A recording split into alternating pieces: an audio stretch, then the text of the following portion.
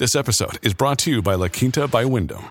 Your work can take you all over the place, like Texas. You've never been, but it's going to be great because you're staying at La Quinta by Wyndham. Their free Bright Side breakfast will give you energy for the day ahead. And after, you can unwind using their free high-speed Wi-Fi. Tonight, La Quinta. Tomorrow, you shine.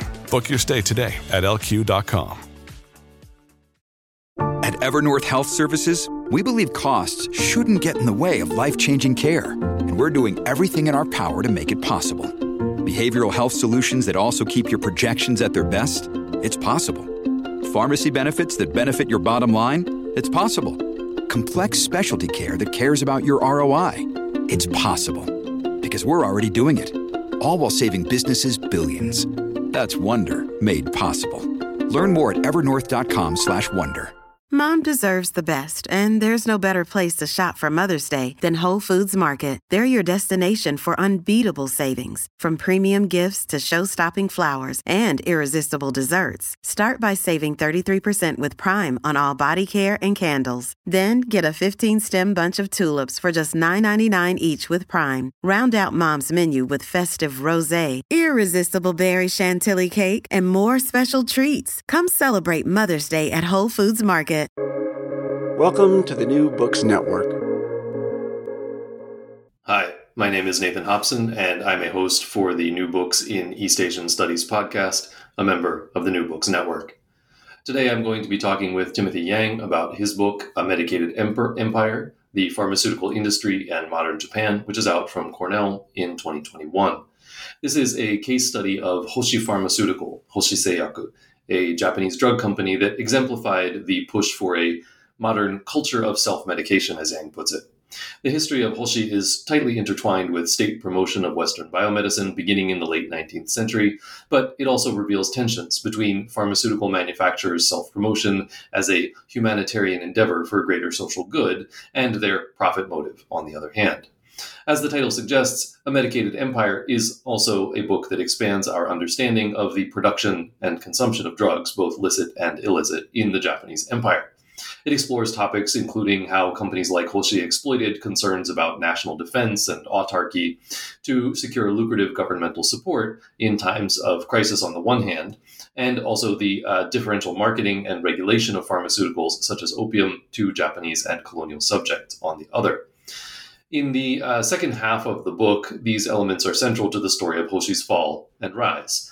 The opium scandal, which crippled and bankrupted the company in the early 1930s, and then its resurrection and profiteering as Japan geared up for war later in the decade.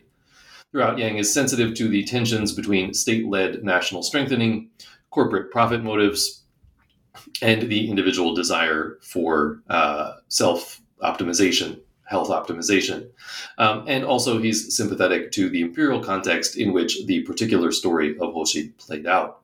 Of course, this book will be of interest to historians of Japan, business, etc., as well as STS perhaps. But as we discuss in the podcast, many of its core issues, such as trust in pharma, government interventions in public health, etc., are more salient today than ever.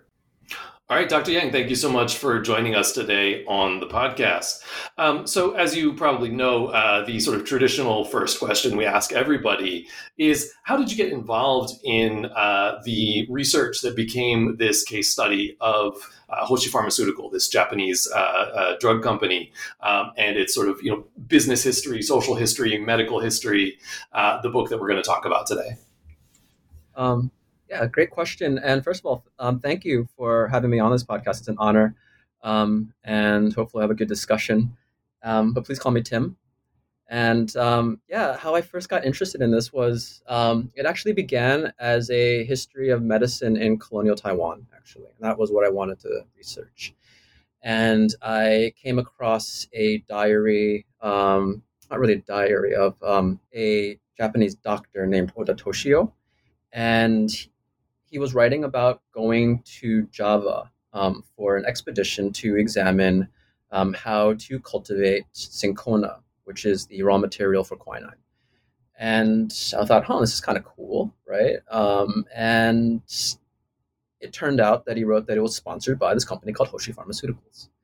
And I thought, this is kind of an interesting sort of tidbit and something to further explore. And as I began researching more and more about this company, I learned that it was the company of Hoshi Shinichi's father. I learned that it had an outsized sort of presence in the early 20th century in Japan. One of the major pharmaceutical companies was involved in an opium scandal. And perhaps most importantly was the fact that it was a company that had basically failed. And a lot of companies, right, the whole idea of a company history, shashi, right, is its own sort of genre in Japanese history. And all pharmaceutical companies write their own history. And I realized that there was a trove of documents at Hoshiyaka Daigaku in Tokyo, right? Hoshi Pharmacology University, or just called Hoshi University, I believe, in English. And they allowed me very graciously to look at a lot of these documents. So this is a great way to sort of talk about a history of medicine through the vector of a business. Yeah, that's very cool. I didn't realize that had been the origin of the projects, but now, like, from what I know of the book, that makes a lot of sense. It's a really interesting sort of entryway into this case study of Hoshi Pharmaceutical. And so I want to jump right into this. Now, I'm just going to toss out a bunch of questions at you, so filter them as you will. But to get us started in this sort of big picture, right? I mean, you're arguing, if I understand it, that Hoshi is, and you said it was sort of well connected, right? But it was probably the greatest beneficiary of Japanese state sponsorship of medicine as a tool and also as a symbol of modernization and civilization. So if I take your meaning here, right, this company history of Hoshi can tell us a lot about medicine, about the development of modern Japan, and I think, also as you suggested with the reference to Taiwan already, questions about empire, right, and how that fits in. So to start off, I'd love it if you could give us a general sense of why this case study is so important, and explain a bit about the company and the circumstances that it sort of grew up in and thrived in, right? And the whole drug industry did. So government agendas, secular factors, et cetera. And you sketch a lot of this out in your introduction and go into a deeper dive in part one, right? And that part one, by the way, it's chapters 1 and 2. It's looking more sort of in depth at state-industry relations and the origins of the company. So what I'm asking, I guess, is, what's the place of medicine, especially this sort of particular modern version of Western biomedicine in the Japanese states, product of modernization and civilization, both at home in Japan, in the home islands, the metropole, and in the empire? And how are companies such as Hoshi benefiting from and also influencing that agenda? And you write that the pharmaceutical industry promotes medical knowledge and shapes patterns of consumption through the manufacture and sales of medicines. And if that's true, then in order to sort of manufacture a matter-of-fact, common sense belief in modern medicine as a humanitarian endeavor for greater social good. Again, I'm quoting you here. If all that's true, then how did the motivations and the self-interest of companies like Hoshi diverge from, as well as sort of overlap with, these state visions for health and medicine in modern Japan? So I'm sorry to toss this giant pot of questions at you, but take the spaghetti off the wall and see what you can make of it. Yeah, it sounds great to me. If I diverge a bit too much, just please interrupt. Why is this case study important? Well, it's a single company, right? But I use it for a couple of reasons. First, I mentioned it before in the earlier question that it was a company that had failed. So there's a way to actually get into a lot of the sources without having this company tell its own sort of narrative, right? But perhaps more importantly was that Hoshi had these connections to the government, largely through Goto Shinpei, and the fact that the medicines that it produced, so medicines like quinine, which I talked about before, but also opium-based narcotics, cocaine as well, and importantly, patent medicines, which are kind of like over-the-counter medicines today that were seen as being quack remedies in the 19th, 20th century to Japan's medical authorities. All these different types of medicines allows me to tell a story using Hoshi as an anchor to talk about how medicine as a business was part of the state's agenda for medical modernization, right? So in the sense, Hoshi is an anchor for different chapters that are sort of commodity-centered histories, right? And questions of why are some medicines seen as being too dangerous for a population, right? And that's the opium, chapter that I have. And also, why are medicines seen as being perhaps too dangerous because they're too consumerist, right? And that's the patent medicine sort of idea of these are remedies that are sold to, for profit, right? And they might not necessarily have the health benefits that the company claims. So issues of marketing and like trust come in here, right? And issues of medical professionalization and how do you regulate these things, right? I also talk about the production of quinine, right? And how Hoshi had these plantations in Taiwan, actually, which was the result of that expedition, right? Which I talked about, of Taiwanese medical or not Taiwanese, but Japanese colonial medical authorities in Taiwan going to Java and then going back to Taiwan to learn how to produce cinchona, right, in these plantations. So I thought it's really a good anchor, I thought, right? And I like telling narratives, and I thought it'd be a good book in this sense to have it sort of, contain this history of different types of medicines through this one company. Then the company also, right, I said before, if you read some of Hoshi Shinichi's nonfiction works, he talks about this company a lot, actually, right, through his father. And so I thought this would be an interesting sort of story to tell in that sense. And it works to me, at least, because I wrote the book, obviously, but in a sense that in Japanese history, there's really a fantastically rich scholarship of medicine, right, of modern medicine and colonial medicine, right, and if you expand it to East Asia, right, really fantastic works that still are coming out, right, and some of the first works were like Ruth Rogowski's Hygienic Modernity.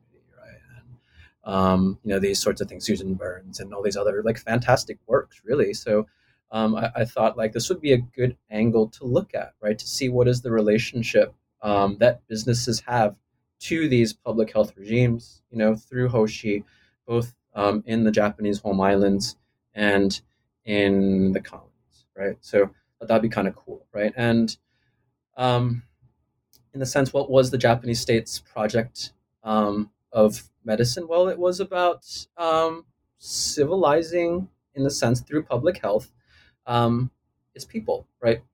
Japanese people, but also those in the empire abroad, right? I opened the book with a quote from Goto Shinpei himself, who says that other nations use religion to help them govern, but because Japan doesn't have this unifying religion. I mean, he's overstating things, obviously, and this is all rhetoric, obviously, and those who talk about state Shinto are like, but to him, he's sort of saying, well, medicine has this proselytizing sort of aspect as well, right, which is both rhetorical, right, but also material in the sense that you're curing people from disease. So maybe it's really convincing if you want to legitimate your rule, right? Because my sense is at a sort of tangible, fundamental level, most people don't want to get sick. I think fundamentally is that. So it seems to be one of these more convincing ways, to me at least, of claiming legitimacy, right? And it's part and parcel of a very rich scholarship of biopower, right? Of why is it so important for states to have modern public health regimes? Well, you have to have strong bodies, right? Otherwise, you can't have a strong industrial society, right? That's the minimum, actually, right? And if they're unhealthy, then they won't be productive, right? And this also transposes to war in the sense that soldiers have to be healthy, soldiers have to be ready to fight in this sense, right? So, I thought that looking at a company and its involvement in these sorts of things would be really interesting, right? And I say that throughout the book, the company, right, and the industry itself works hand in hand with the aims of the state, but also, as you point out, right, it also subverts the aims as well in many ways, right? And the reason I say that is, well, first, there's profit motives involved, obviously, right? And this is the fundamental question of medicine as a for-profit business versus a practice, which is supposedly fundamentally humanitarian, but also, as we know, also a business as well, right? Doctors are, also entrepreneurs, right? But fundamentally, it's the problem of this for-profit motive doesn't necessarily align with the humanitarian aspect of saving lives, right? So that's one way that there is this divergence in the aims of the industry and the state. And the other is, simply because the medicines themselves, right, are sort of unstable, I guess, sort of, how should I put this? They are not necessarily objects that completely cure disease, we'll say, right? They have side effects, right? And some medicines have characteristics that actually may provide more harm than anything else, right? So opium, for example, right, was used as a way to alleviate problems of malaria, a way to, sort of starve off hunger, etc. All those sorts of like medicinal properties of it. Also, to obviously soporific sort of characteristics of, a narcotic as well. But on the other hand, it can also be a poison, as we know, right? So that's why I thought this was so interesting to sort of look at all of these sorts of issues of a commodity-centered history, but also a business history in many ways, right? In relation to the development of the Japanese state's public health regime in the home islands and in its developing colonies.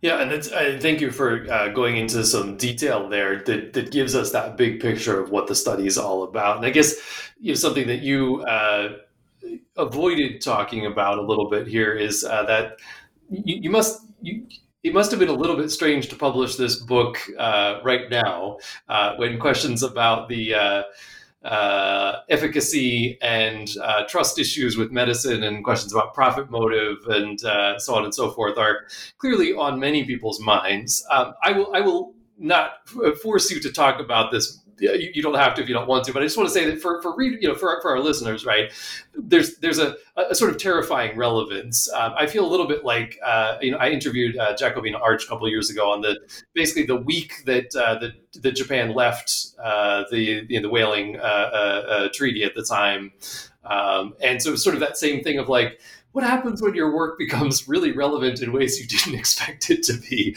I suppose you must have been thinking about this for a little while now. Yeah. Yeah, I mean, that's a great question and something I've encountered, actually. And one of my fears is that this will be read as an anti-vax screed, right? Of like, oh, those evil pharmaceutical companies. But, this is what history of science does, right? And there is something fundamentally problematic about the pharmaceutical industry and the health services industry, right? Which we know of in the U.S., especially with issues of insurance, obviously. And like when my daughter gets sick, right? She got sick over the summer, and we live really close to the hospital, right? And we called an ambulance, and it was like, I could walk there in 10 minutes, but we were so worried about her, and the ambulance cost like $4,000 for like a 2-minute ride. And you're like, what is going on here? So it's relevant, right, in many ways. And certainly when I wrote this book. It was largely in the time of the heroin epidemics, and when I was writing the introduction, what was the big issue with drugs? It was the Sacklers, right, and OxyContin, right. So that was what I was thinking about. But I mean, yeah, it's interesting you mentioned Jacobina Arch's work and how she was said that, like, suddenly your book has relevance at a different sort of time that you write it. And certainly that's the case here, right? And we see this. And in the time of COVID, these issues are on the minds of a lot of people. But, post-COVID, and we will hopefully get past this pandemic, knock on wood, I don't know when, these issues will still be there, right? Of pharmaceutical companies and, the fact that there is a fundamental problem in the fact that modern medicine has been created as industrial capitalism has been created. So they've been, completely intertwined. And that's the problem, right, that I'm dealing with fundamentally here. Yeah, and just I found this to be a useful look at these very current problems, precisely because we were able in your book to have a little bit of distance, right? It's one of the nice things about a history that is relevant to the now is that it gives you some perspective on the now that is sometimes hard to get. And I guess also for myself, as we've talked about this, but I, as somebody who was thinking about nutrition and modernity, there's a real similarity, sort of overlap in the kinds of problematic that we're dealing with. And so, again, getting a little bit of distance and perspective from your book was very helpful. I do want to keep going, though, and jump into part 2, which is called Marketing Medicines and Medicinal Infrastructures. And we've started to address some of the issues that you deal with here, the marketing of consumer medications. Specifically, this is after World War I and the sort of pharma boom, which was prompted by government intervention up to that point, and especially during World War I. So let's look at chapter 3, which is called Marketing a Culture of Self-Medication. And you're looking not at prescription drugs here, right, but at Hoshi's bestseller over-the-counter drug, the Hoshi digestive medicine, in order to understand the creation of what you and I think very cogently call this culture of self-medication. And this is part of a class of medicines, of curatives, which are called in Japanese baiyaku. And this is the term you used earlier. It's patent medicines, right? And this category predates the introduction of Western biomedicine into Japan, but it remains a popular and profitable category even after that introduction of Western medicine and its sort of official sanction and promotion, right? And so, on the other hand, these baiyaku are denigrated by the government as irrational, exploitative, sort of anti-modern in a sense. So can you tell me more about the medicines? Which, as you've said, are the, quote, most blatantly consumerist, right, of all medicines. How does the history of the marketing of baiyaku in the 1920s, after World War I, help us to understand the dynamics between nation, individual, and corporate health, right? In other words, what are the tensions between these top-down state projects of national strengthening, individuals' desire to optimize their own health, and then companies' profit motives, right? So 3 different kinds of health all at play. Yeah, that's a really good question. And I guess I'll begin by just talking a little bit about what the term baiyaku means. And it's always a problem with translation, and isn't necessarily, is patent medicine necessarily the right translation? And I chose that to sort of as a way to emphasize the global relevance of this case, because the social significance of baiyaku in Japan in the area that, or in the time period that I discuss in the book, seems very similar to patent medicines elsewhere. Like, one of the reasons for why the FDA was created in 1906, right, was in reaction to 19th century snake oil salesmen, etc. And it's this idea that medicine was seen as being not trustworthy, right? So one important goal of one of the primary stakeholders, which you discussed, in the question of the medical authorities of the state, was how do you build trust, right? And if you have untrustworthy sort of medicines, that's a big deal, right? So, and that's where this fear of the marketplace interfering into medicine was so visceral to a lot of these medical authorities, right? So baiyaku, to go back, they had this, in the Edo period, they were quite popular, right? And they were seen as, things that people took really to, obviously to cure diseases and other things. And it was part of a vibrant commercial culture in the Edo period as well. So those symbolisms continued into modern baiyaku in a way as well, even though much of the modern baiyaku, modern as in after Meiji, 19th, 20th century stuff, they were advertised as being explicitly modern most of the time. But there is sort of this slippage between what is necessarily traditional, what's necessarily modern, and there's also like this sub-argument that I kind of make of this kind of sheds light on the degree to which Edo was sort of the sprouts of capitalist modernity, et cetera, et cetera. But anyway, so Byaku had the connotation of being traditionalist, but also being consumerist as well, which is like a double whammy in the eyes of the medical authorities of being bad because what they're trying to promote, right, is modern medicine through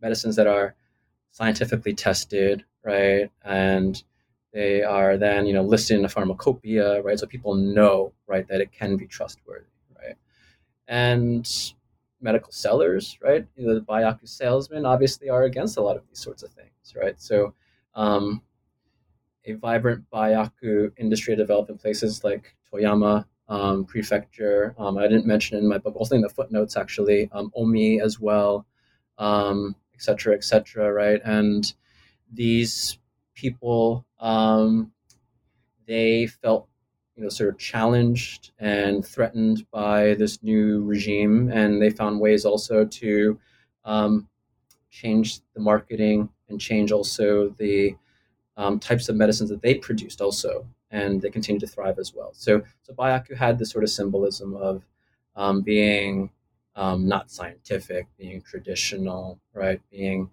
untrustworthy, and you have the sellers trying to change that fact, right? And related to this is also the issue of medical professionalization and how medical doctors as well were trying to legitimate their own businesses and their own worth, etc.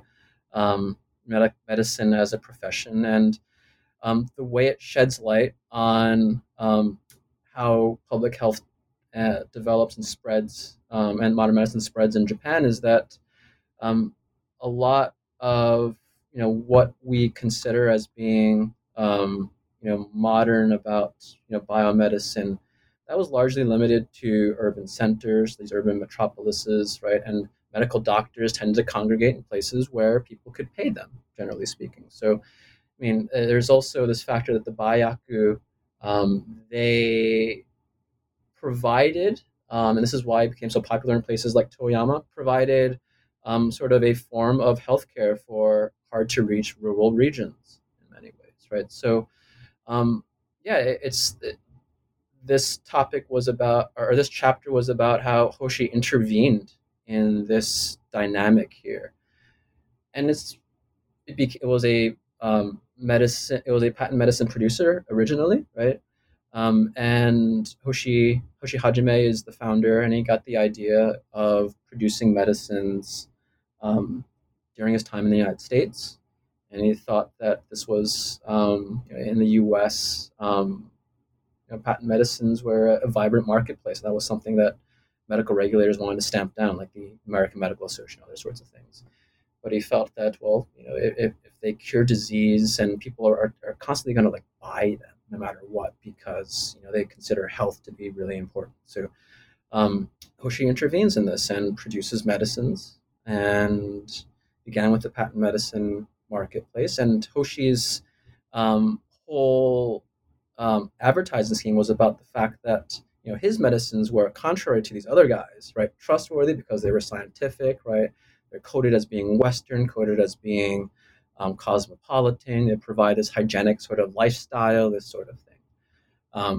So I talk about how Hoshi then, right, is trying to obviously sell medicines, right, but then doing so by saying, well, look at the look at what the state sort of needs, and sort of reading the tea leaves of how there is a privileging of modern medicine against other forms. I haven't really talked about Chinese or herbal remedies, etc., but certainly those were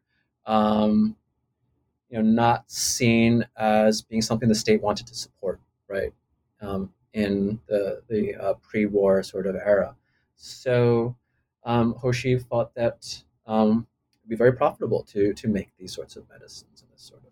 Yeah, and I thought this was interesting. I mean, it reminded me of some other work on modernization in Japan in the late 19th, early 20th century that sort of looking at things more on a continuum, or looking at the hybridity of, and the coexistence, I guess maybe is the better word for this, of different regimes of practice and knowledge, right? For example, something that I was rereading recently is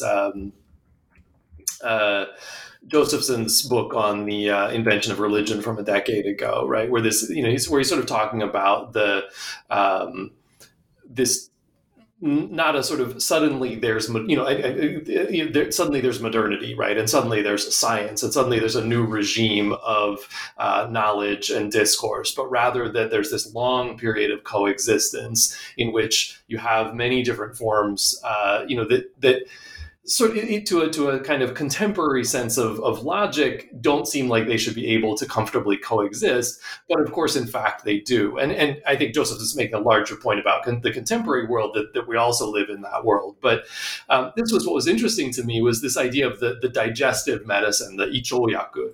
I mean, there's still popular medicines in Japan. You can buy them everywhere. I mean, we just gave some to our rabbit when we had to move him on an airplane, right? It was recommended by the veterinarian. And hey, the bunny survived, right? So who am I to argue, right? But there's this question about like an evidence-based double-blind testing regime of knowledge and practice versus these other forms of knowledge. And I think you've brought out this tension that then is also, a single company engaging in both is very much about this capitalist profit motive that you're talking about, and about the sort of ways to find different avenues, right, into people's medicine cabinets and into their everyday lives. Mm-hmm. Yeah. I think that's a great point. I think you brought it up a lot more eloquently than I did. Definitely in the sense of hybridity, of like the coexistence of these sort of things. And if you talk about Byaku, like using Hoshi to sort of talk about a broader sort of history of Byaku, right? That sheds light on the limits also of where modern medicine, develops and how it develops, right? And who has access, right, to these sorts of things. And and how do you sort of choose, if you're a consumer, between these different types of things, right? And Hoshi, right, it through the digestive medicine was trying to do everything essentially, right? It's this medicine that I thought was so interesting. Well, first of all, because it was its most profitable medicine far and away, other than its narcotics, which we'll talk about, I'm sure, at the end of this podcast. But also the fact that it was a medicine that it coded as being both modern, mostly modern. So it's basically Tums or Alka-Seltzer, sodium bicarbonate, and something else I'm forgetting right now, which are actually modern for that time period, actually. But also it said that it had these, sort of natural herbal ingredients of like, all sorts of things, kind of like a Heinz 57 sort of thing, right? That was sort of advertising in a way. So I'm sort of deliberately sort of hinting at, like the comparisons of, this is not that different, from other places. But, and we see, I think, with the Ichoyaku, and I trace this later on, how it's the advertising changes in different, time periods. Right, and is it going to emphasize different things of cosmopolitanism and sort of this comparison of Japan being as modern as these other countries, or do you want to emphasize more like the uniqueness of the Japanese digestive tracts or something like that, right? And it allows this digestive medicine allows Hoshi to do that actually, right, in certain ways. And so I guess it's this sort of this vagueness was what was really interesting to me when I was looking at this. And Hoshi's trying to obviously make money, but then through the digestive medicine, it's part of this health care regimen of self-medication, right? Which is this is how people often get their medical care. I mean, that's sort of what fundamentally is going on here. And this happened way back before Meiji, right? And it happened certainly in the early 20th century Japan, certainly today, etc., right? So that's what you mentioned, the cat and the Ichoyaku, right? And these sorts of things. And Japan has this vibrant and still vibrant, right? Industry, right? Of this, of these sort of Byaku, of over the counters and this sort of thing. Yeah, and you mentioned marketing, which is actually a really great segue into the other question I wanted to ask you about this chapter in particular, right? Because you're talking about marketing, but not just in Japan, also in the colonies. And this is, I think, an interesting place where you're seeing an intersection of nationalism, modernization, empire, pharmaceuticals. And in particular, I wonder if you could take us to figure 3.6 here, which is this lovely illustration from the newspaper Keijo Nippo, published in Seoul, in a Japanese language newspaper. This is 1924. It's an illustration of two women who are almost mirror images of each other, and they're sort of smiling at the reader. And it seemed like, for me, this illustration, I was really impressed by the way it encapsulated a lot of what you're trying to get at in this chapter, specifically about the relationship between these health products and nationalism and empire. So I wonder if you could tell us a little bit more about the advertisement beyond the sort of vague sketch I gave, and then explain how it fits into what you're doing in this chapter. Yeah, sure. Let me get to the page. So 3.6. And yeah, I thought this was a really evocative advertisement that I absolutely needed to put into the book, actually, right? Um, and it's the let me see if I have it here. So it reads like you and I. So I'll just do a rough sort of translation if I could find the actual wording. So you and I, we have the same hairstyle, the same features. You and I are alike, right? So there's these two women who look exactly the same. They're mirror images. We wear the same kimono, the same waistband. You and I are alike. We have the same illnesses, the same belly aches. You and I are alike. We have the same digestive organs, the same medicine. You and I are alike, right? So um, I thought this was really interesting because it shows, first of all, how is Hoshi selling its medicine abroad, right? Well, clearly it seems that it's selling it to, settler colonists, right? On the one hand, right? Because it's written in Japanese, the Keijo Nippo, right? Japanese language newspaper. So sort of promoting sort of ties to the Japanese mainland, for example, right? So maybe those who are living in Keijo, right, are not too different from those in Tokyo, right, or Osaka or whatever have you, right? So some tied to the homeland, right? So consuming this, whatever medicine it is, right, you get the same sort of medical care, right, in Keijo and wherever else you want to be, right? And there's advertisements in like I think I included one from like San Francisco, etc. So this whole diaspora, right? So it's advertising to a settler colonist or settler diaspora all across the world, right? But also, my sense is also that what Hoshi was trying to sell was a cultural self-medication that was aspirational, and here, colonized elites, I think, were the target, right? Those who were most likely to be the subalterns, right? Those who, were able to sort of ascend the ladder to have some sort of privilege and power, right? Beneath the colonial, sort of the upper level, Japanese settlers, etc., right? And that very much ties into this idea of legitimating medicine, right? Of like what the Japanese can provide, right? And in this sense, I sort of thought it would be, something pan-Asianist, perhaps. Maybe one is Korean, one woman is, or one is Japanese, right? Maybe they are both of the same gender, and maybe I'm not sure to what degree that would be the case. I don't want to get too much into it, but maybe, right? It's intentionally vague, and that's what advertising does. And I think the most powerful advertisements are intentionally vague and have these meanings that you can imbue in them, right? And that's what this is about, I think, right? So like fundamentally, you're the same person, right? Fundamentally, you have the same stomach problem, you have the same organs, and therefore you should be taking the same medicines in a sense, right? So Susan Burns, I believe, called this shared corporality in the marketing of medicines. And there's this excellent article of patent medicines in East Asia, and I forget exactly where it is, but easily searchable, and certainly it's cited in my book.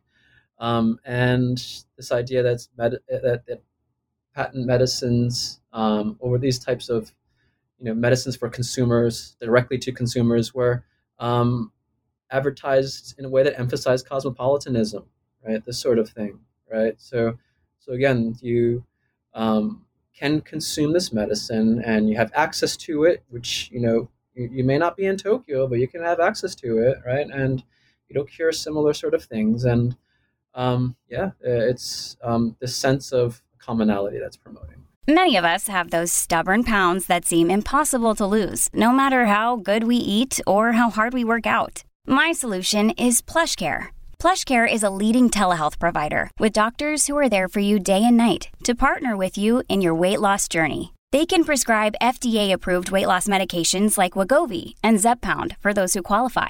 Plus, they accept most insurance plans. To get started, visit plushcare.com/weightloss. That's plushcare.com/weightloss.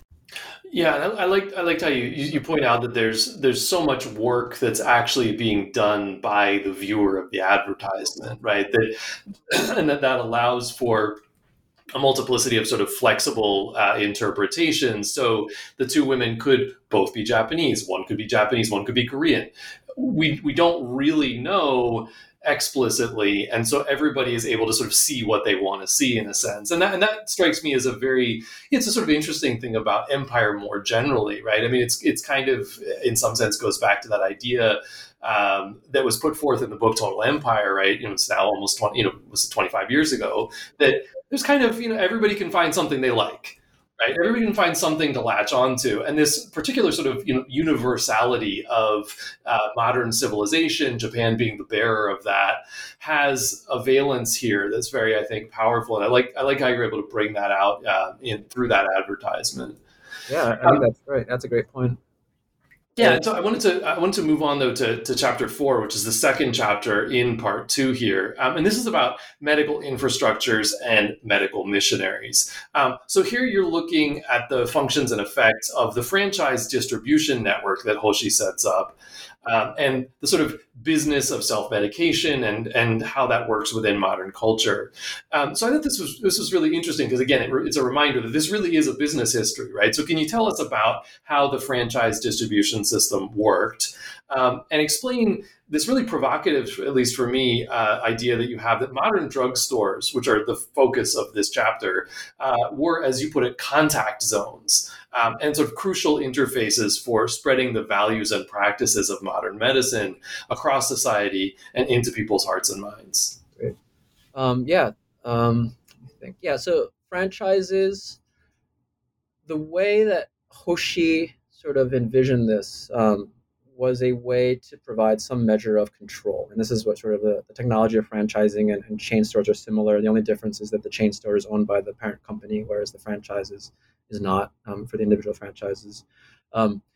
And for Hoshi, it began as a simple contract between the company and an individual who wanted to sign the contract to basically sell Hoshi goods, right? Tokuyakuten, right, is the Japanese term for it. So exclusive contract. So only through this person's store or whatever have you can these medicines be sold, right? And after signing this contract, the store becomes a franchise, right? This exclusive contract store. And it could then engage in other side businesses, etc. But it had to sell Hoshi goods. And if it were selling, and it could not sell goods that competed with Hoshi goods. That was the key thing, right? And the reason a store would sign up to be part of the Hoshi franchise was access to the Hoshi brand. Because a lot of it, again, is this idea of trust again, which I was trying to highlight in chapter 3, right? Is so crucial to selling, obviously, but it's very crucial for medicine when you could take something and you could die from it, right? Essentially, right? So that's what how capitalism is important to the story of medical authorities. Why do regulations come into place? Well, it's because some bad things happened essentially, and medical authorities are worried about this uneven power dynamic between manufacturers and sellers versus the consumer, right? And in medicines, it comes to the fore completely compared to, not completely, but it's worse than other goods, right? You buy a widget, well, you just have a crappy widget if it doesn't really work, right? But you have a tainted medicine, you could die, right? So that was the issue. So access to the brand, access to the retailing network was very important for those who wanted to buy into Hoshi's franchise network. And most importantly, it was a spatial sort of configuration. So Hoshi would give an exclusive monopoly to a certain area, to a certain seller. And then they would have this sort of zone, right, that they could only sell Hoshi goods, right? So you don't compete with other people as well, right? So that was the idea. And the whole point that, again, I said this before, that manufacturers like Hoshi use these sort of things, right? Shiseido, chain store, these are signs that we still see, I think, in Japan. I've been in Japan in like 3 years, thanks to COVID, but still there, I'm sure, right? This sort of thing. It's the whole reason that stores are, you see these sort of stores and why merchants agree to become part of these networks is they can earn a monopoly, and then for the company, then it's to ensure that what they're selling at that endpoint. So what's so important for all companies is you have to sell the goods. After the consumer buys the goods, it doesn't matter one bit. It could be, like my book, right? I'm sure some people will buy it and it'll just be a doorstop, right? I guarantee you that, right? There's not going to open it. Just fine by me in a way. But anyway, besides the point, I only say that facetiously.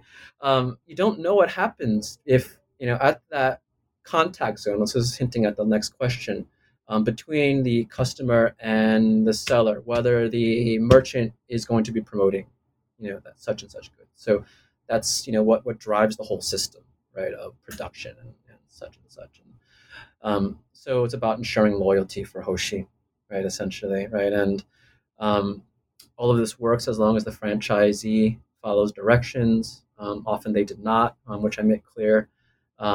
And there are different disciplinary mechanisms that Hoshi had. One was the company newspaper, which was one of the primary sources for my book, right? So I have I copied all day, if I remember, actually multiple days, just these newspapers when I was doing my research. And a lot of it was about techniques for better selling, right? How do you sort of position your showcase, right?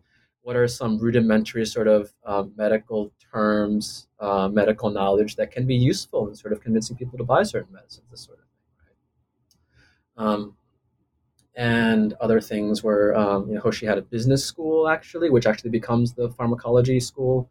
So to train franchise managers, right, and better techniques of selling, et cetera, et cetera, et cetera. So often the franchisees, right, they would, what's to prevent them, right, if there isn't the surveillance from, say, joining some other, company's network, like Taisho Pharmaceuticals network, whatever have you, right, this sort of thing.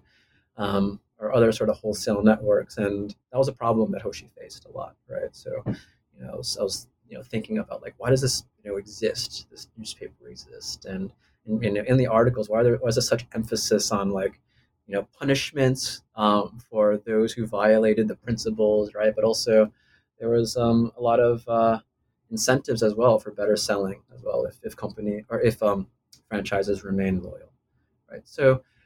What I meant by the contact zone, I think, was that it's that crucial interface, right, between buyer, the consumer, and the merchant, right? That was a contact zone, I think, right, between the two. And drugstores are constructed in a way to facilitate more efficient sales, to make sure that exchange actually happens, right?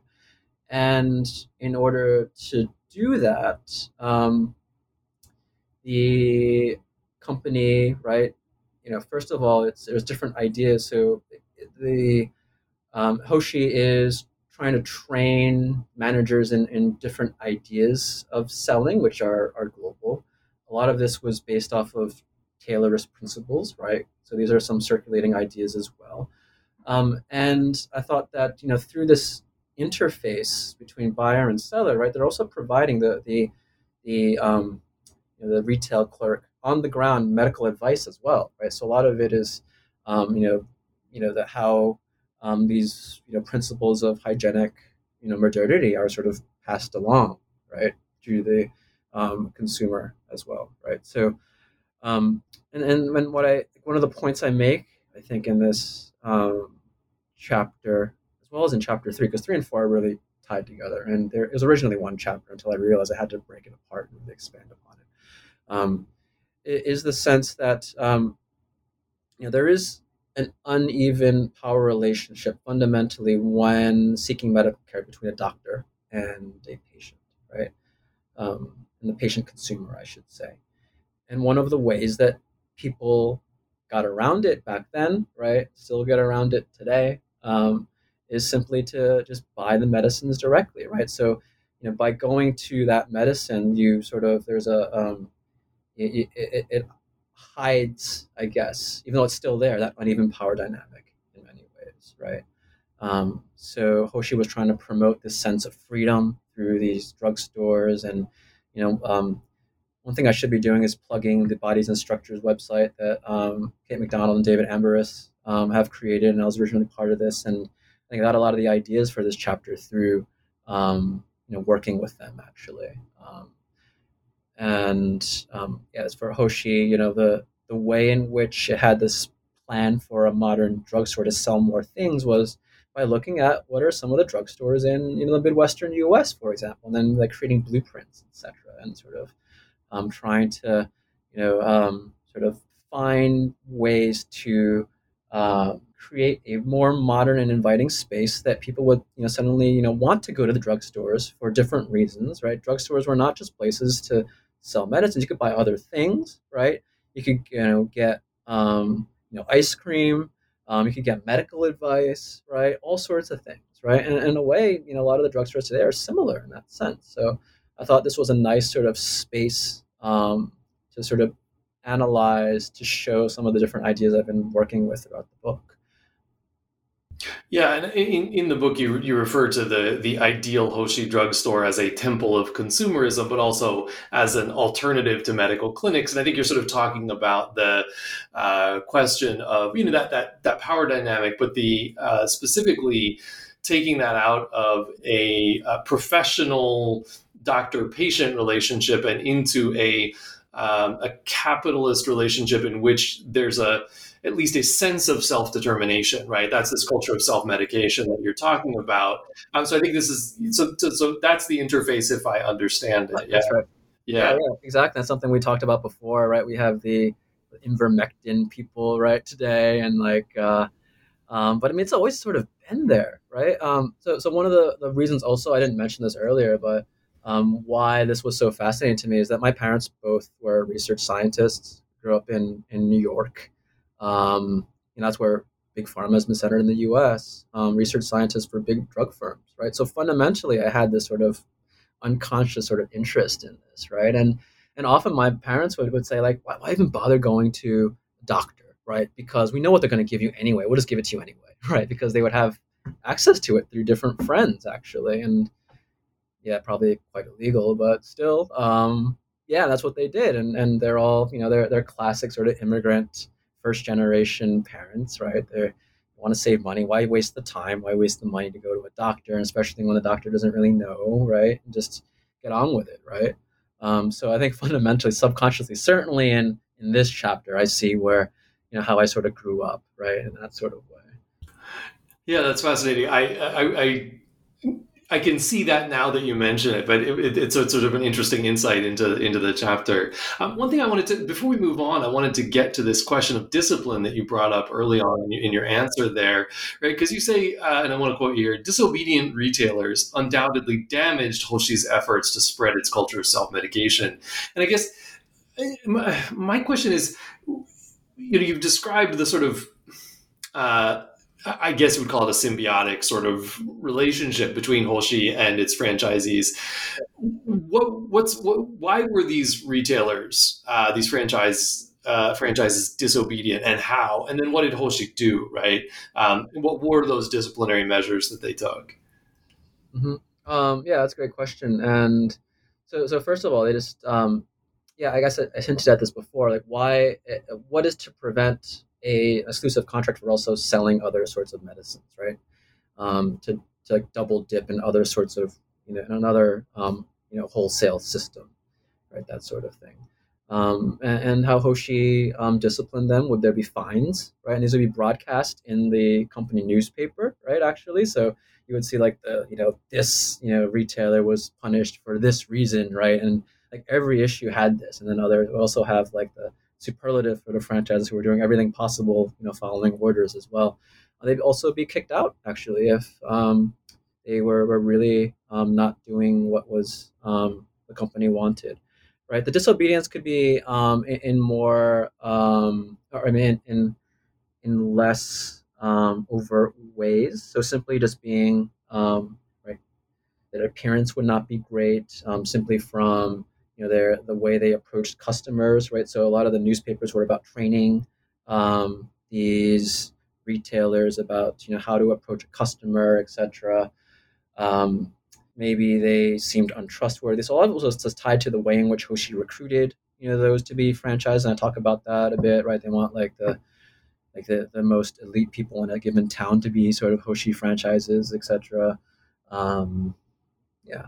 Yeah, I thought this, again, it gets back to your question, as you said, is sort of trust, right? And so on the one hand, that sort of appearance of professionalism and a certain sort of Hoshi brand, but also the exclusivity that goes with that. So we'd previously been talking about the question of sort of the universality of medication itself, but as a brand, you can't really be universal because then you're generic, right? And so I thought this was a sort of interesting tension interplay that comes out in this question of discipline. Yeah.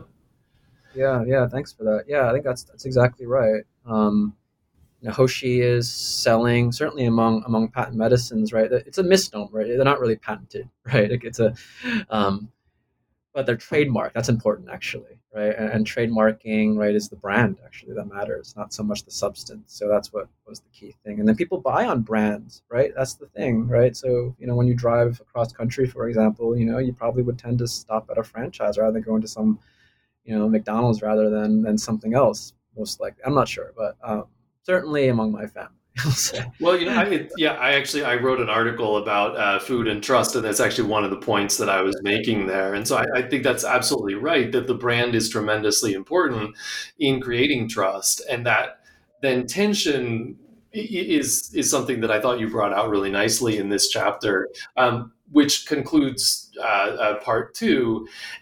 And then we make this really interesting shift from digestive medicines and Baiyaku, these patent medicines, to opium, which, as you said early on in the interview, had something to do with the sort of context of what that you were thinking about while writing this.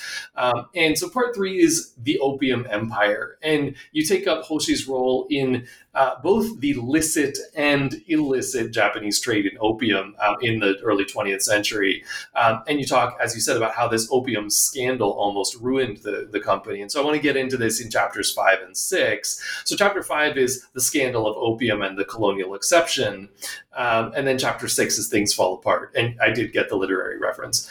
So anyway, chapter 5, as the title suggests, is about 2 things, right? So on the one hand, you have the opium scandal and the differential understanding of addictive substances in the metropole and colonies on the other. So opium is, as you point out, a particularly suggestive, inviting object of study because it rebels against this drug, medicine, good, bad kind of binary conception of things. And you've already, spoken to this a little bit. Hoshi's scandal then takes place within a particular context also of Japanese empire and the global anti-narcotics movement in the early 20th century, which also is, tied up with things like the League of Nations. And it's a big part of, what the international community is doing and how Japan is trying to sort of find its place in the world post-World War I. And you describe the scandal as inarguably the defining moment in the history of Hoshi.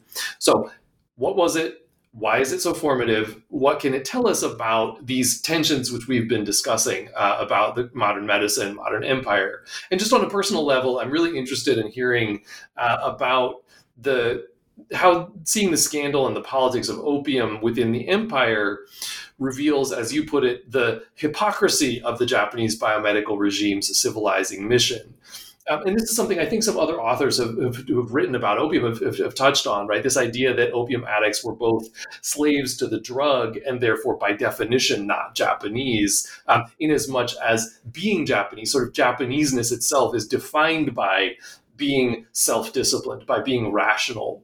So yeah, if you could touch on that as well in your answer, that'd be great. Yeah, sounds great. I was writing this amid a lot of scholarship that you just touch upon, right? So Miriam Kingsburg's work, right? Moral Nation, Stefan Rimner's work, Opium, I forget the other part, but John Jennings' earlier work on opium trafficking. So a very rich scholarship that sort of talks about Japan and its place within the anti-narcotics movement, right? Along with its place as one of the primary producers of opium-based narcotics, right? And this sort of disconnect, right?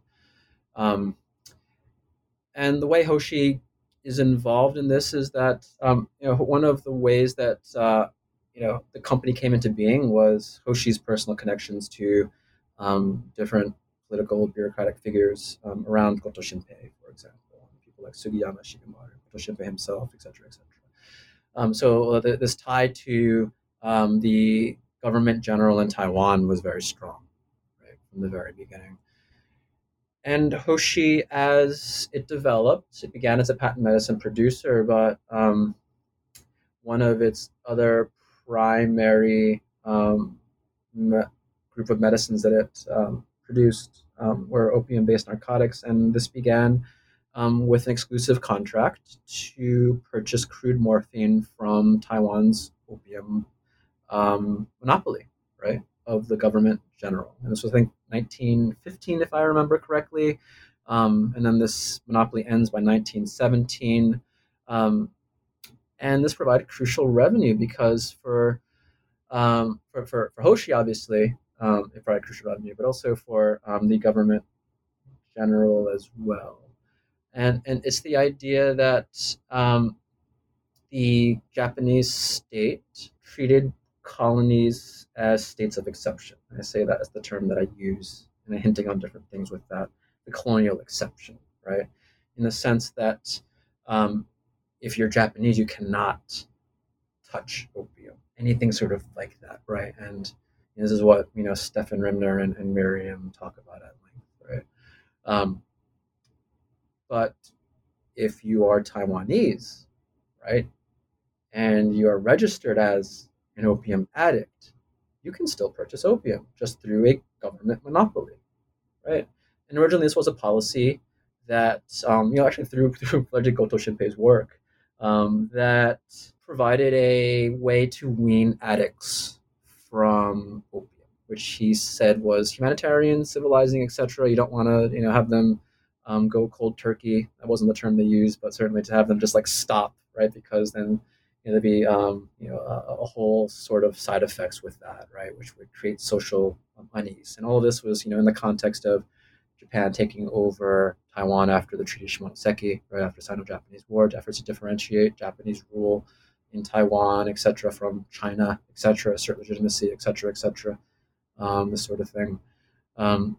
And this policy of exclusively providing opium to addicts, registered addicts. They don't allow, or they not allow new people to register, right? So if you're registered, then that was it. You can't sort of get access to it, to opium, if you weren't registered. So it was just as people died, as people grew older, etc., or got sick, then the numbers would naturally decrease, and they did, right? The problem was that the Japanese government was also crucially relying upon revenue from this monopoly as well. So in a way, it's sort of a monopoly of drug dealing in a way, if you look at it from the most critical perspective, right? And there's a great article which I cite here, Hongbing Xu in Chinese, who's written about I guess the different tastes of opium, right, in Taiwan, produced by the government general, different grades that are produced for recreational. It seemed to be almost recreation.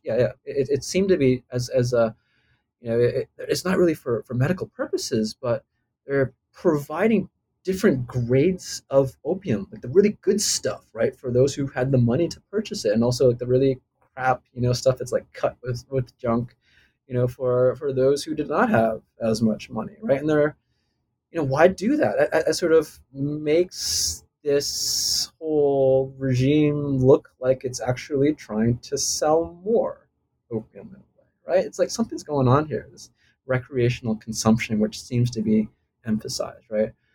And all of this was going on at the same time that Japan is involved in a bunch of anti-narcotics legislations, conventions with other countries, right? So I used documents from the British Foreign Office to sort of talk about Hoshi here, and like Hoshi's seen as being like the face of, or legitimating face of, this sort of dark opium monopoly, right? And what was going on that they were pointing to was in these conventions they had to, different countries had to list how many opium cases are being shipped and moved, et cetera, and regulate those. And then they did the math, and then like things are being leaked out in some sort of way, right? And there's also this growing, morphine problem, also opium problem, obviously, in the Chinese mainland, et cetera. Right? And obviously, the British are not objective onlookers, right? I mean, clearly, that's the backstory to this is the Opium War, and then opium manufacturers like Jardine Matheson, et cetera, obviously influencing the British Foreign Office, right, obviously. But Hoshi is seen as being the legitimate face of this trade in many ways, right, due to its exclusive contract that it had. And this was a contract that like even domestic critics were looking at and sort of saying, why is there only one country or one company producing this stuff, right? And in 1917, I believe, other companies also become involved, but still it's tightly regulated to like only 4 companies. The others, I think, were Takeda, and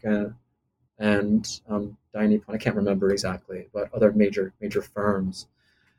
And so that was the hypocrisy, right, of this that Hoshi was tied to, right? And Hoshi, of course, like what was its mantra, right? Kindness first. We haven't really talked about that, right? Sort of. And that's the humanitarian sort of idea. Companies that care. I think that's like Pfizer's sort of motto or something like that. But a similar sort of thing that Hoshi had: kindness first, right? And Hoshi was involved also in procuring raw opium from places like Turkey, right, for the Japanese, or for the Japanese colonial regime in Taiwan as well. So clearly, there's this symbiotically beneficial relationship that Hoshi has with the government general in Taiwan. And when this scandal broke, Hoshi suddenly, right, is seen as being this company that, wait a minute, why did Hoshi become so big, right, so suddenly, right? A lot of it was tied to its relationships, right, to certain politicians. All of this seemed very unseemly. Also, it's also, it's not just trading life-saving medicines; it's selling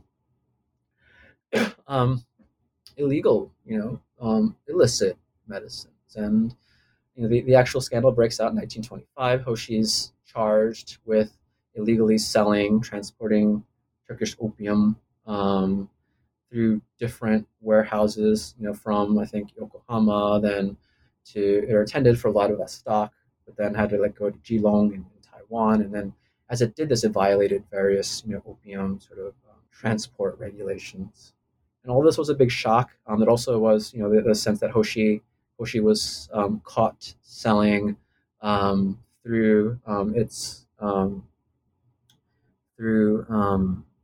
other dealers opium to people who had been known opium traders, actually. I mean, known like illicit opium traders, I should say. Right. So all of this comes out. Hoshi is like, we didn't do anything wrong, but we're just following orders here, right? And that's what you get in terms of this hypocrisy. I should answer first is that sense that Hoshi vis-a-vis the Japanese government general claimed to be um, providing, producing life-saving medicines, and this is actually what's going on here, right? It actually is through Hoshi, this sheds light on how the Japanese government was involved in illicit opium trafficking, according to different critics. Yeah, and I mean, so this actually gets us to chapter 6, the other part of this section of the book, right? Because as you show in chapter 5, the opium scandal is devastating for Hoshi's sort of public image, right? But also it's devastating for company finances. So you show that in terms of finances, it shows Hoshi was actually pretty heavily leveraged and on shaky financial ground, dependent on gobbling up new investment just to stay afloat. And, I was reminded of the fact that Charles Ponzi himself was also active in the 1920s, right? This seemed like a particularly timely kind of scandal. And so in this chapter 6, you look into the aftermath of that scandal, right? The labor strike, the bankruptcy, the multiple lawsuits, the tax bribery arrest for the company president, bankruptcy, etc. And then the amazing fact that Hoshi bounces back and then goes on, as you'll talk about later, to do some colonial war profiteering. But let's get to the bottom of things, right? In the sense of like the absolute nadir for the company. What happens in the aftermath of the opium scandal? Right. Well, essentially, once the scandal breaks, the finances are frozen, right? And Hoshi then loses liquidity. And that was the key thing. And as you said, Hoshi was a highly leveraged company, right? And I discussed this, I believe, in chapter 2, I believe. The financing was a little questionable. I think Ponzi is a good corollary to this, right? It's the same time period, actually, right? When Hoshi is building up its capital, and because it's so highly leveraged, when you lose liquidity, right, that's a big deal, and suddenly it can't pay its creditors, right? So the big trigger for Hoshi's bankruptcy is the fact that it has to default on, I think, the third major bond offering. But also related to that was the fact that Hoshi then had trouble paying wages, right? Simply meeting the day-to-day demands of producing medicines, right? And this then leads to a major strike. These are tied together, actually. So Hoshi has a major strike at its major factory in Tokyo because of the fact that it can't pay wages on time, right? And then it lays off people and locks out, workers, and this whole thing occurs. But they're egged on by the creditors, right? The strikers are, obviously, as well as obviously labor, right, across Japan. So the creditors want some part of Hoshi, right? And the Hoshi stock price, Hoshi has to delist in May 1926. The original stock price was 50 yen. 3.6 was the value in 1926, I believe. So all of this is, if you have a stake in Hoshi in some sort of way, either you're owed money to them by purchasing the bonds, or you own Hoshi stock, you're not very happy, right? The backstory to this as well, which is more complicated to talk about, is that a lot of the people who are buying the Hoshi stock and the bonds are also part of the franchise sort of network. So the small shop owner type people. So again, Ponzi's thing sort of is important here. So the creditors and the stockholders, they fight for bankruptcy. And Hoshi ultimately has to declare bankruptcy, and they feel that Hoshi can't repay its debts. Hoshi is like, you see in the newspapers in like 1927, 28, like every issue has like 10 articles saying this is what we're going to do to rescue our company and blah blah blah, and do all those sorts of things. And people aren't happy, obviously. There's no way you're going to recover from this, right? And this leads to trouble. Some of the creditors feel like the best way to do it is to recover their money would be to break up Hoshi, right? What's valuable about Hoshi? Well, the physical plant, but also importantly, the intellectual property, the trademarks again, because what was valuable was this brand of the Hoshi digestive medicine. So one of the major creditors finds a way to get the assent of one of the Hoshi executives to sign off while Hoshi Hajime is dealing with his legal troubles. Gets one of the executives to sign off on transferring the trademark rights of the Hoshi digestive medicine and other important medicines to this other group of creditors, who then they begin to produce another copycat Hoshi digestive medicine. I think I have an image in the book of this lawsuit and like how there's this like copycat sort of digestive medicine. There's a bunch of them actually that appear actually, and that's what's valuable. Again, it speaks again to what we discussed in chapters 3 and 4 of it's the brand that matters, really, right? The trust that Hoshi had with the public, with the fact that medicine was seen as being reliable and like symbolized the company and this sort of thing. So a lot of troubles there. Hoshi himself, Hajime himself, implicated in tax bribery.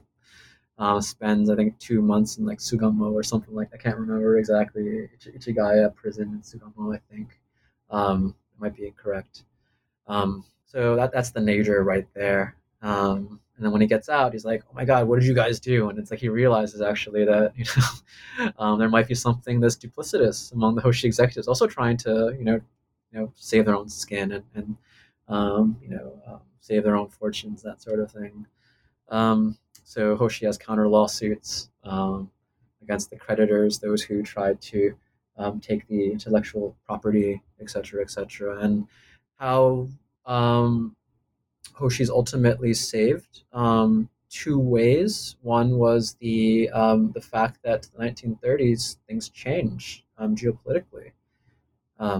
What is the big event in 1931, right? Well, Manchurian Incident, right?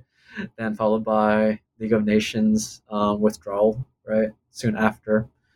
And ideas of autarky, right, in the wake of global depressions, etc., right? So suddenly medical self-sufficiency becomes important again, like it had been in World War One. I didn't really talk about that if I remember earlier, so I apologize. But yeah, the ideas of when why does the pharmaceutical industry boom suddenly in World War One, right? Well, because medical self-sufficiency was a thing, right? When a lot of the medicines were coming from Germany, Europe, etc. So just as in other industries, that's the boom period for the pharmaceutical industry, which was a strategic sort of industry, right? Which I argue, right, similar to shipbuilding and steel is what I say. Might be overstated, but I think that I'm making a point here of the importance of having healthy bodies here.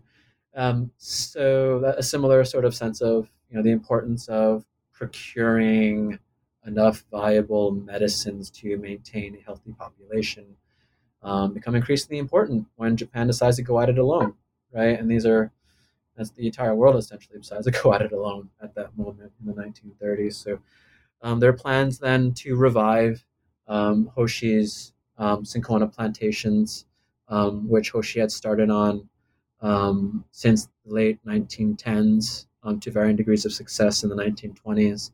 Hoshi had also invested in places like Peru, also for similar sort of things of access to cocaine and other medicinal plants, but also quinine, etc. So the government, Ministry of Health steps in and says, well, maybe we need your help here, right?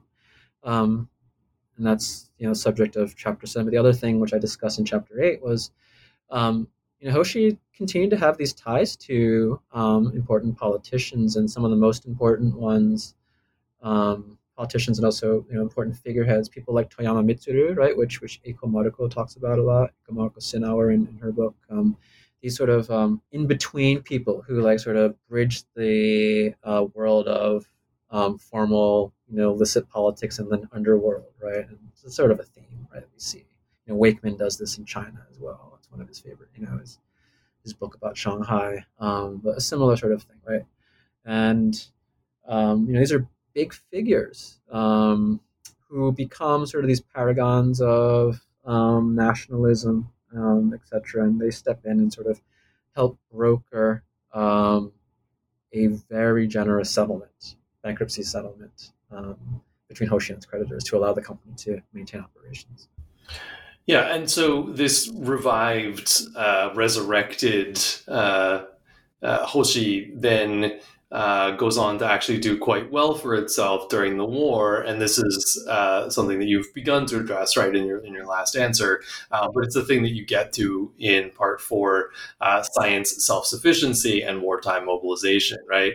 So I'm going to sort of squeeze these two chapters together, chapter 7 and 8. So chapter 7 is selling the science of quinine self-sufficiency, and 8 is war and drugs.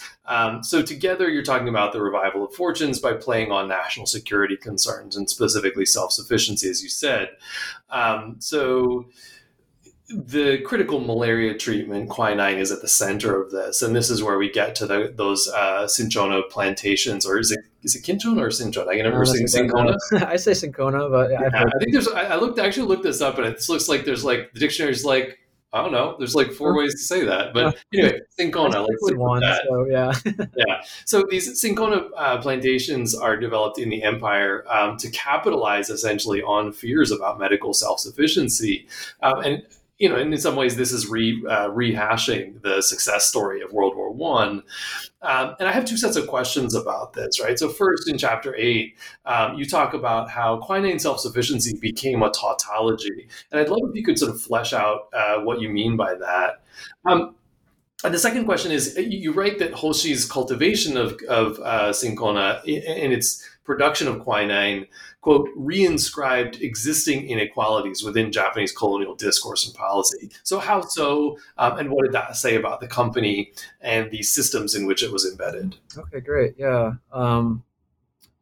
So quinine self-sufficiency as a tautology. What I meant by that was that quinine becomes very important in ensuring that Japanese soldiers, as they invade Southeast Asia, China, etc., can be somewhat protected. Quinine prophylaxis, right? This sort of thing.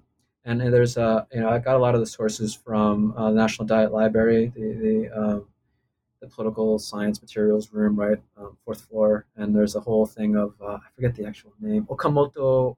I forget the last name. Something Okamoto collection. There's like this whole trove of documents related to Japanese Ministry of Health, sort of trying to sort of talk about the importance of medical self-sufficiency of things like quinine and other sorts of things. Okamoto Mitsuru. I'm looking over there at sort of like what the folders of like copy documents that I have. Yeah. So tautology in the sense that is mostly after 41, right? After Pearl Harbor, like the day after Pearl Harbor, right? That's when Japan begins its invasion of Southeast Asia, right? Japan needed more and more quinine for its war effort, yet it seemed to be that the only way to get the medicine that it needed was to actually invade places where they produced quinine really well, which was largely speaking, right, Java, which was like 90% in the early 20th century of the world's quinine supply came from Java, right?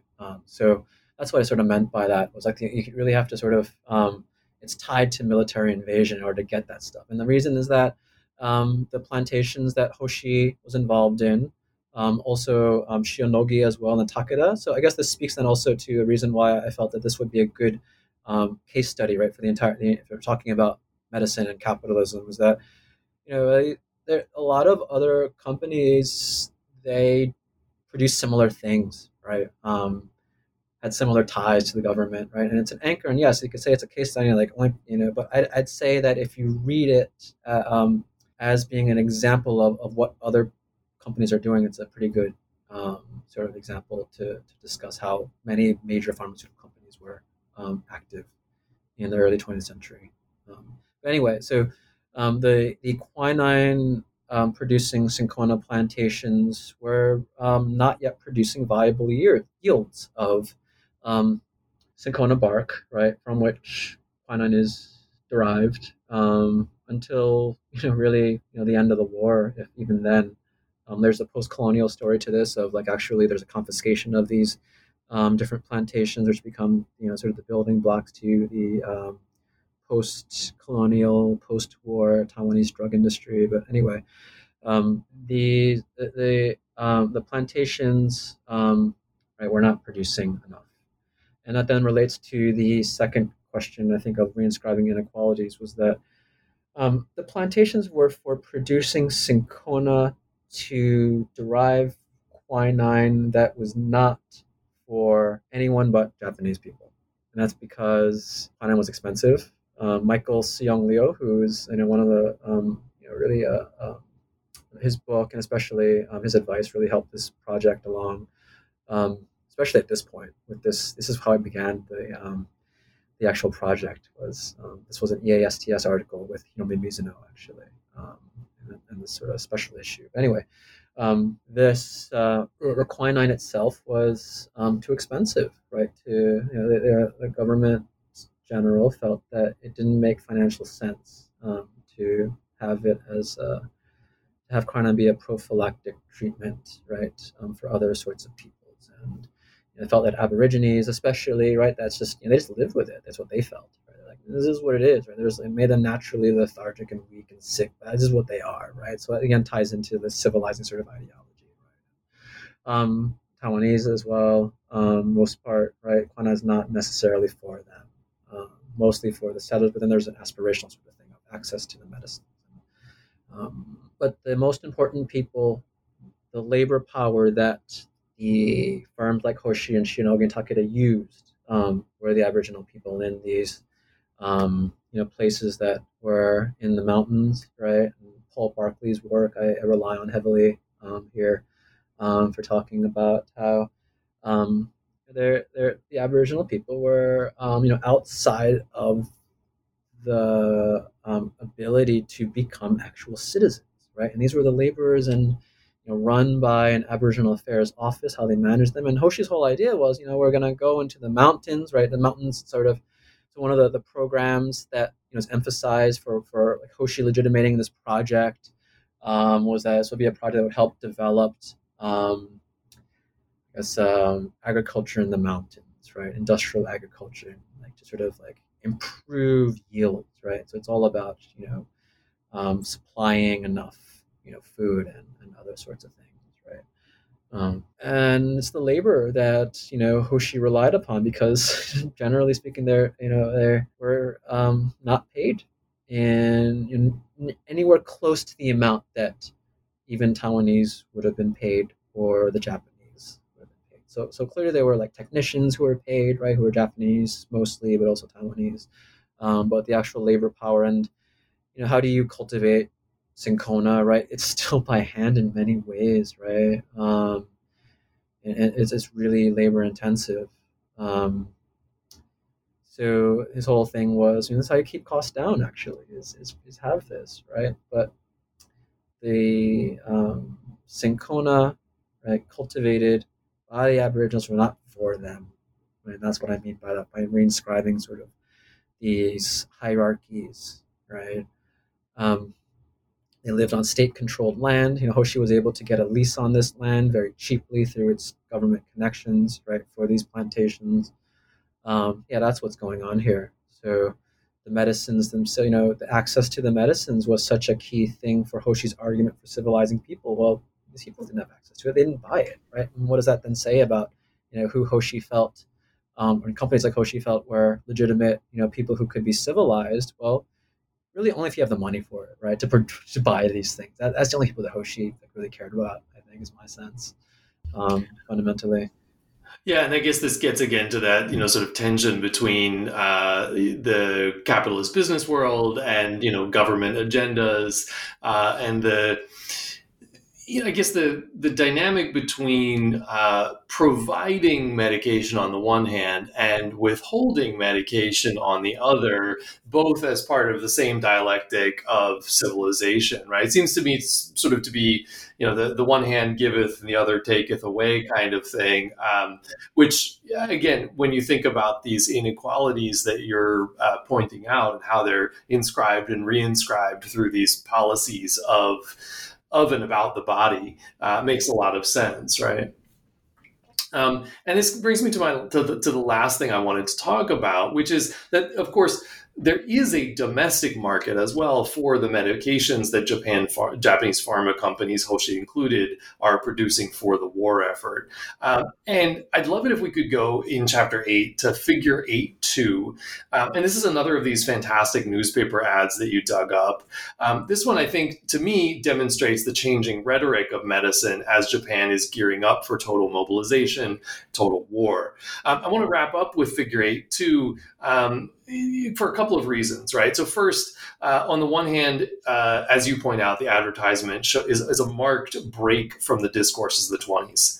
And on the other, it seems to me to be part of some underlying continuities of national medicine in modern Japan represented by Hoshi. And then second, this advertisement is, to me, I think, a really outstanding example of a central point that you're making about national medicine, right? Namely, that the state industry cooperation is really important in creating a modern statist biomedical regime, ultimately intimately tied to a capitalist consumer market. So I guess if you could, again, sort of read for us the ad copy, tell us a little bit about this advertisement and its significance. I think that'd be a great place to wrap up. Yeah, sounds good. So Figure 8.2, it's an image of Toyama Mitsuru, right? And it's like what he says, and it's like Toyama Mitsuru sensei iwaku, right? Which is like Confucian to me. It's like, it's like sort of Confucius says, yeah, Kongzu, yeah, this sort of thing. And like, I just remember this from classical Chinese classes. Anyway, besides the point.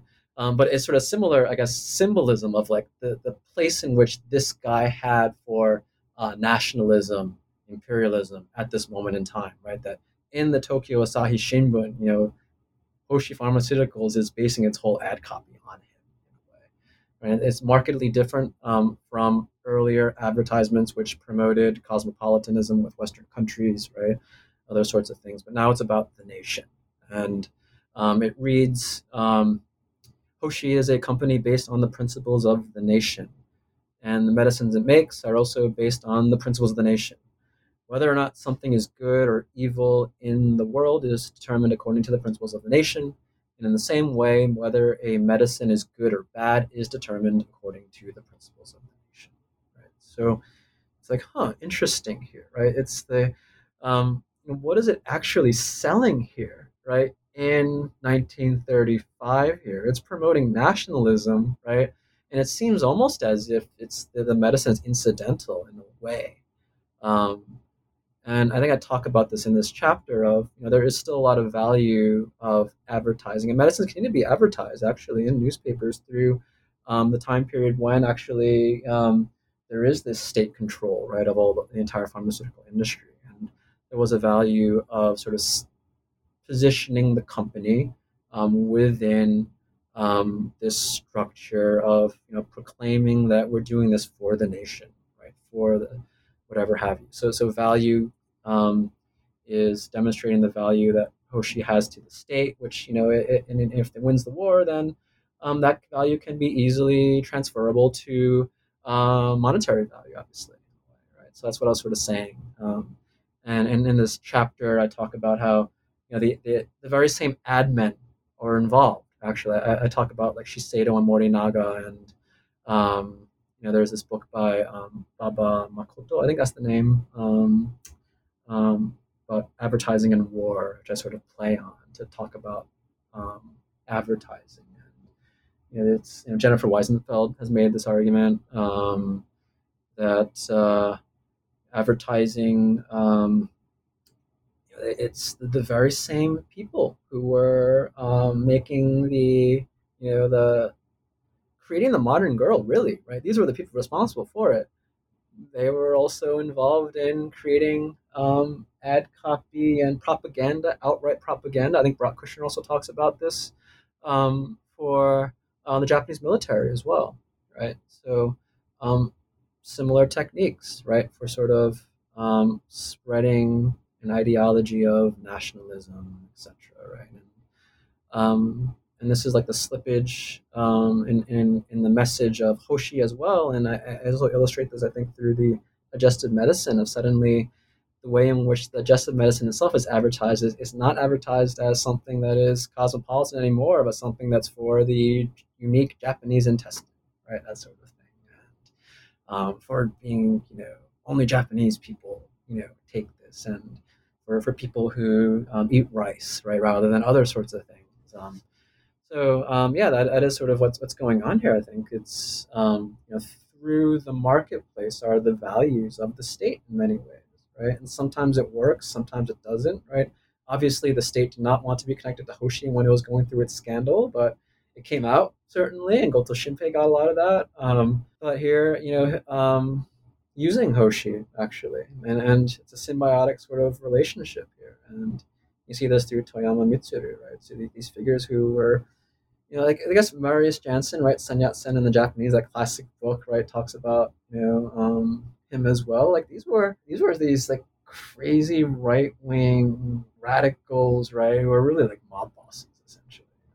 And then Eiko Mariko Senihara talks about that as well. And they suddenly are legitimate again. It's so crazy to me. How they sort of retain their relevance, right? But then it sort of is symptomatic of the changing times, right? And this is 1 year removed, this ad from 226, right? That's what's going on here actually.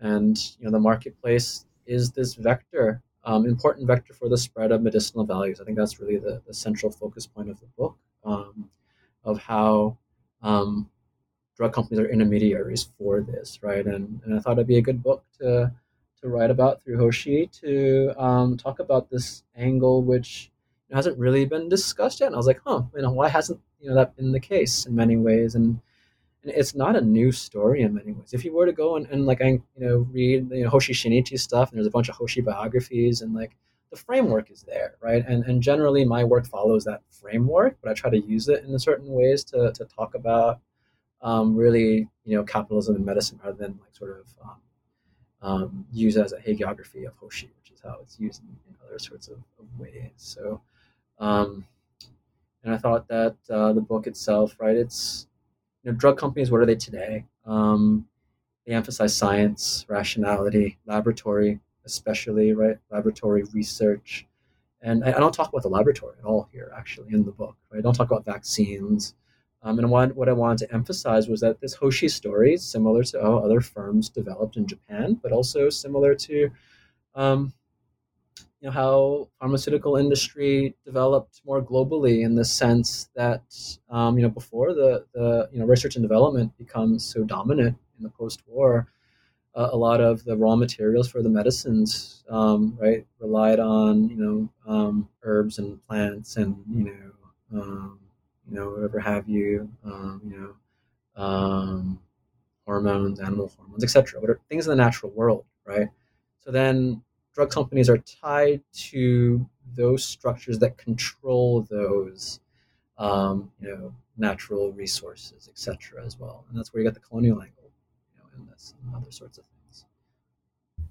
Yeah, thank you. And that's I think a nice way to sort of wrap up with the sort of return to the original major significance of the case study.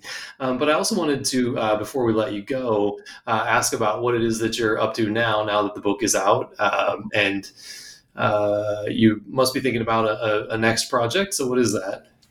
Sure. Yeah. It's actually just in USC, actually, and Ben Uchiyama graciously invited me to this workshop on Japan in the long 1940s, and wanting to look at the long 1940s as opposed to just this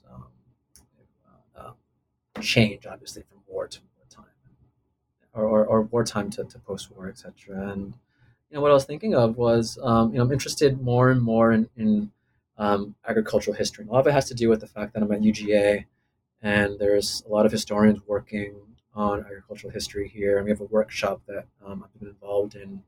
And I was thinking of doing something on land reform, actually. And Ronald Doerr published this amazing work that I don't think anybody can ever match again. And I was rereading it, and I'm like, oh my God, this is like phenomenal in terms of its empirical heft and the amount of work that he put into it. But that was 1959, and I think maybe a way to look at some of the major issues concerning the transition from wartime to post-war would be to look at one of the most celebrated reform of them all, of the Allied occupation. Look at it more globally. Look at it, in a way that emphasizes actually the wartime period, which actually Doerr doesn't talk about as much. We can't, because his book is so rich. It's actually just like such amazing firsthand anthropological research in many ways. The wartime roots of land reform or something like that, which emphasizes how a lot of the ideas for land reform. And this is what I presented at USC just really a few days ago. A lot of the ideas that the U.S. Brought to land reform were influenced by Japanese agrarian scientists working in the 1920s, 30s, and 40s. Right now it's at an exploratory sort of stage. It's the time of COVID, so I thought, this maybe it's starting with intellectual history and looking at, who some of these agrarian scientists were and what they were doing would be cool. So, the primary person involved in land reform in the U.S. occupation was a man named Wolf Ledyczynski, and where he actually got a lot of his ideas, I argue, and it's actually, a very easy argument to make when you look at these actual, the writings that he wrote in like places like Foreign Affairs and elsewhere, were from a group of scientists associated largely with Kyoto Imperial University. One of the people I look at is a scientist named Yagi Yoshinosuke. So that was what I was reading about. And yeah, I'm trying to figure out what's the best way to pursue this, because it's a monster topic. If I were to pursue, all of, land reform and wartime roots of it. So, maybe I'll find a company that I want to focus on and do a business history again. But my sense was I wanted to start something which was completely different from the Hoshi book, actually, just because I'm kind of burnt out. I think we all are during this time, and I've been working on this for a decade. So, which is it's still super interesting. But I thought, let's explore for a little bit. Is what I felt. Very cool. Well, I obviously hope it won't take another decade before we see that book come out. But whenever that is, I hope you'll come back on the podcast. And I want to thank you again for being generous with your time and talking to us today. And stay safe, stay well. Great. Thank you.